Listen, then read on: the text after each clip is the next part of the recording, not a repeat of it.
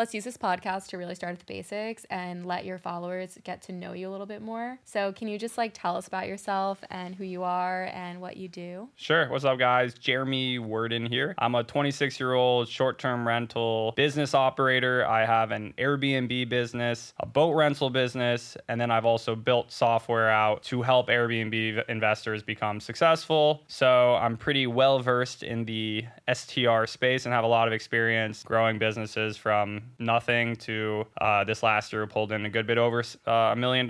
So hit that 7-figure threshold for the first time. So pretty excited about that. But yeah, I just want to give some background on lessons I've learned, things that have helped me along the way, and provide any value I can to whoever's listening to this. Yeah. Can you tell us a little bit about like your social media and how you got started in the educational space? I know you're on TikTok and Instagram. So at the beginning of COVID, March of 2020, my salary got cut at my job, and I moved back home with my parents in North Carolina. And that was when decided to take a leap of faith and go out and buy a pontoon boat to rent out at a local lake. And that summer, kind of started just filming some of the random crap that was going on, not taking anything too seriously, and posted maybe a couple videos that summer that it's actually seemed to have pretty decent traction. But then really the next summer, 2021, just saw some peers who had grown Airbnb businesses, who were big on social media, and I was thinking, hey, I'm doing the same stuff as them. Why don't I share some more? And started sharing, and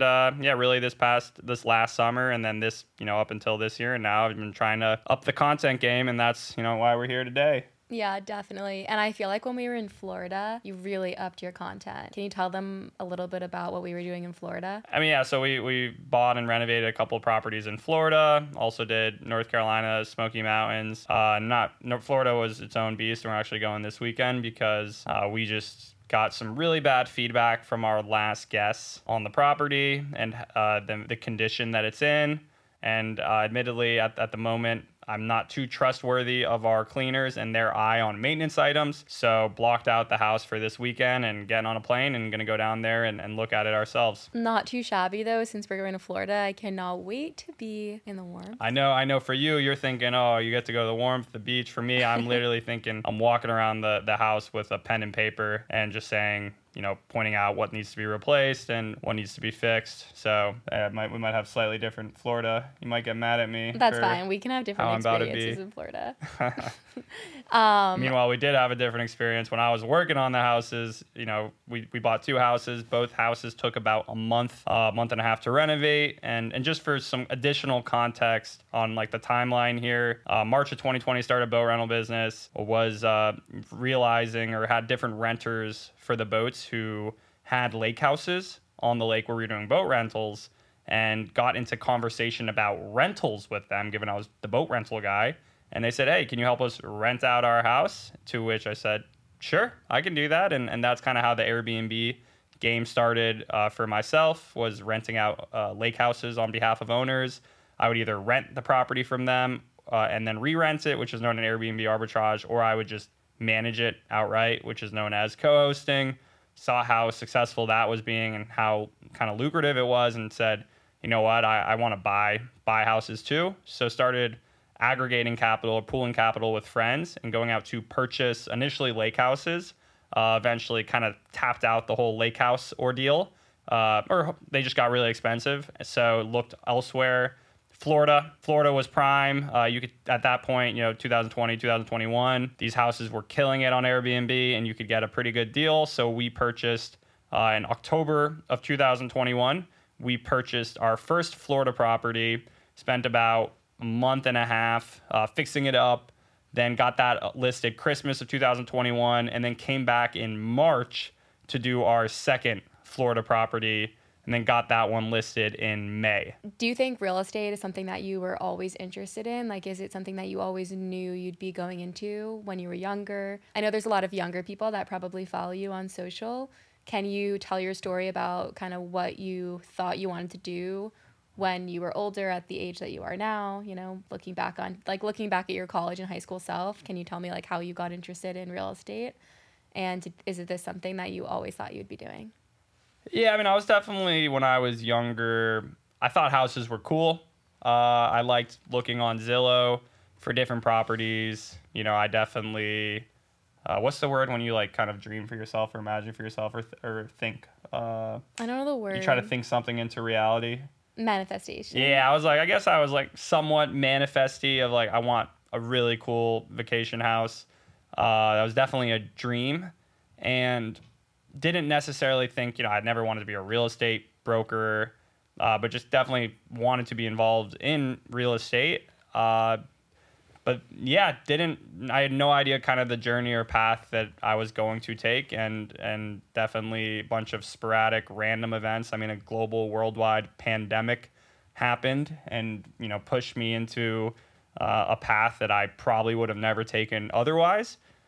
So short answer, no, I didn't think that for myself. Okay. Do you think that everything happens for a reason based on what you just said? Yeah, I definitely believe in serendipity and taking signs. Okay, so, you know, I feel like everybody recently has been talking, or you read any sort of news outlet, and it's all about like this recession. What do you think about real estate during a time like this? Yeah, so I mean, I think real estate is just such a big thing, a big field, that it's an oversimplification just to say a recession will happen. Thus, all real estate is going to crash. That's just very much an oversimplification. I mean, early on in the pandemic, people weren't going to office buildings, so people were worried about commercial real estate, given, you know, companies didn't want to pay their rent when workers were working from home.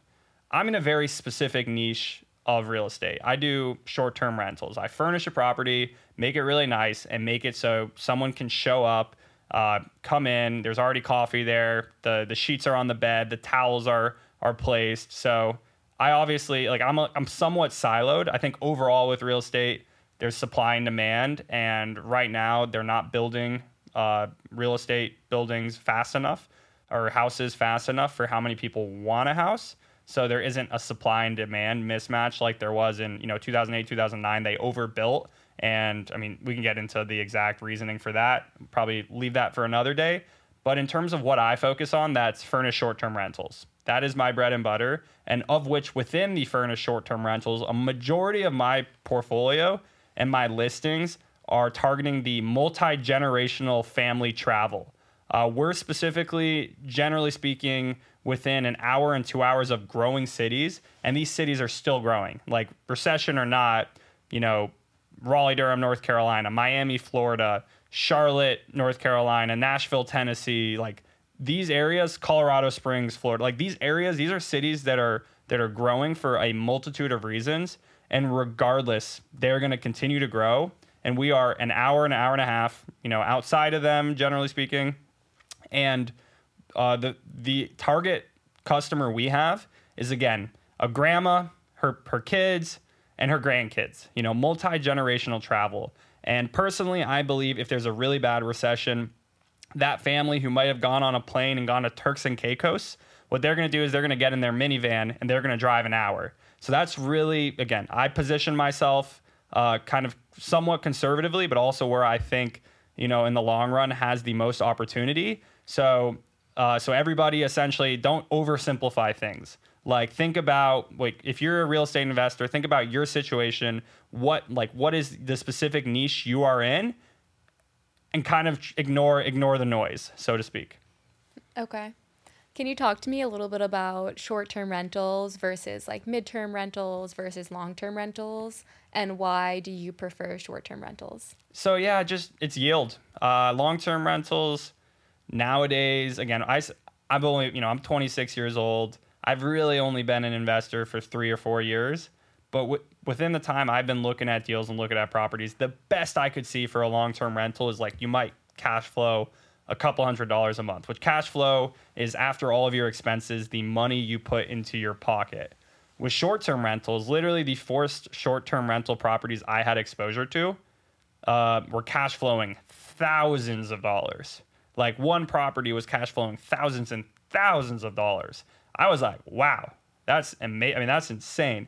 I mean, the first properties that I was operating literally were out earning my job by like a multiple. So short-term rentals, when done right, you can cash flow serious amounts. So last year we spent a lot of time in Florida, and you and your friends bought a couple of investment properties in Florida. Can you tell me a little bit about what you guys looked for in the town that we bought in that you thought was like a good investment area, and why? You really like Florida, don't you? Well, I just figured we could talk about it. Yeah. So I mean, again, this is our overall thesis. We target, and again, I at this point I have a somewhat of a diversified Airbnb portfolio. I actually have an Airstream camper parked outside of a university in North Carolina. I have a couple smaller apartment units and, several like, medium-sized properties in cities. So, but again, for properties we've purchased, they have every single property we've purchased, which we have bought 8 to this point, they are all, again, with the thesis of that multi-generational travel. So we don't look for 1-2 bedroom houses. We look for minimum 4 bedrooms houses. So again, you can have parents, grandparents, and kids all with their own space. We want people to think that they don't have to leave this house, that they're saving money because when they go to this property, it has everything they need for an enjoyable and an Instagrammable vacation. So we look for unique properties that are going to, draw someone's eye relative to all the cookie cutter Airbnb listings there are out there. So also in Florida, obviously the beach is important. So we want to be close enough to the beach. You don't need to be on the beach, but you need to be close enough where you can kind of market the property as a beach house, and you need a pool. I mean, that's just, rule 1, Florida short-term rentals. People are coming there for a pool. You need it.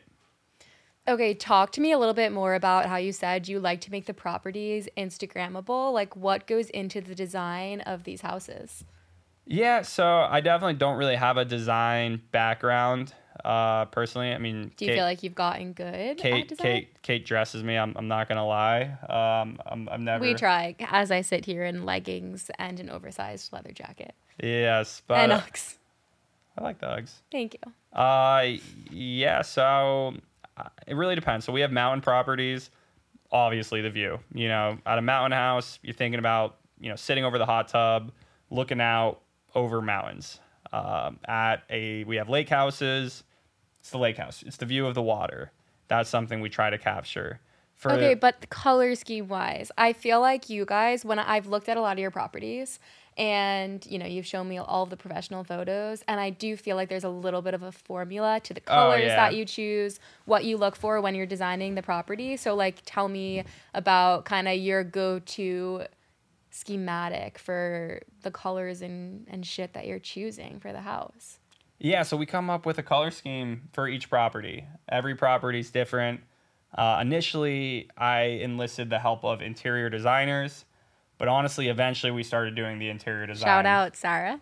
Yeah, she was great. She taught us a lot, and honestly, at this point, kind of designed the properties. And Claire was really good. Yeah, and at this point, I mean, I still can text them and like, hey, what are your thoughts on this, or do a little video chat. But at this point, actually do the design. I have no design background. But I feel like you've gotten it down to like a science. Yeah. So it's a lot of like, guys, it's a lot of blues and whites. He does a lot of neutral colors. Like, yeah, I think you can talk about that. If the house has distinguishing features that make it have to be a certain color feature, then I do that. Otherwise, I'm going grays, blues, whites, and some black.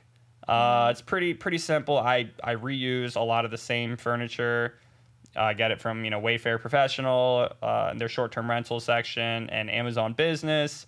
I reuse. Yeah, so essentially, design from one house, a schematic from another, a painting from one house, I will reuse in another, and I try to make each bedroom kind of have its own color theme. Slight, you can do that by throw blankets or quilts. We love a theme. Yeah, so, but I don't try to do anything too crazy, but I want it to look clean, but enough color where, it pops. And I think the biggest thing, like I always hear you on your calls talking to people when they ask you about, like I'm setting up an Airbnb, like what do you recommend for furniture, blah, blah, blah. And the one thing that you always say is you need to depersonify Personalize. Okay. The one thing that you always say is you need to depersonalize the space. Can you tell me about that a little bit more? Yeah, so that's, if people have an existing property that they're trying to turn into an Airbnb, which is a lot of times with the case, what the issue they run into is this is their own home, or this is their family's home, and they have all their personal items in there, and it's really catered to them and their family. You got to get that frame of mind out. You are catering this to your target customer, and you got to really think about who is my target customer, who is the demographic that we are going after. Like you can even think about, which region are they coming from?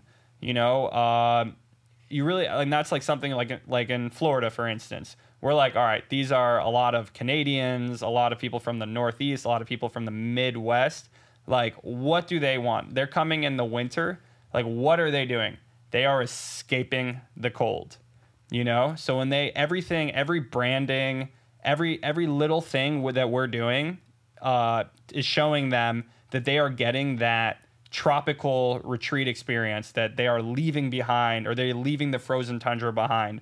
Even to the point where, like, our pictures, literally, we put out cups with bottles, or we put out glasses with ice in them, and pictures just showing how cold the water is. We have our umbrellas out showing that there's spaces for them to get shade. Mm-hmm. So we are just so thoughtful about, literally, the guest walks into the house. Who is the guest? What is the first thing they see when they walk into the house? And everything. Like, we think through everything. So you kind of make your Airbnbs feel like a hotel experience at home. We make it feel like an experience. Just an experience. Not that's. I mean, obviously, we want that resort feel, and we do things to make it, comparable, so someone feels like they're staying in a resort.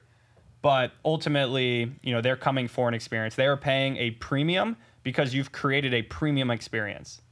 Right. Really cool. Okay, so you guys have all these Airbnbs, and you specifically manage a ton, own a ton, you're arbitraging units. Like, there's so many guests that are in and out of your properties. How do you deal with all of that turnover? Like, what does your cleaning schedule look like? How do you operate the business? How are you dealing with all of the guest requests and complaints? Like, how do you do that? Do you have advice to people on how to manage a big portfolio of these homes? Yeah, so the operations are super, super important.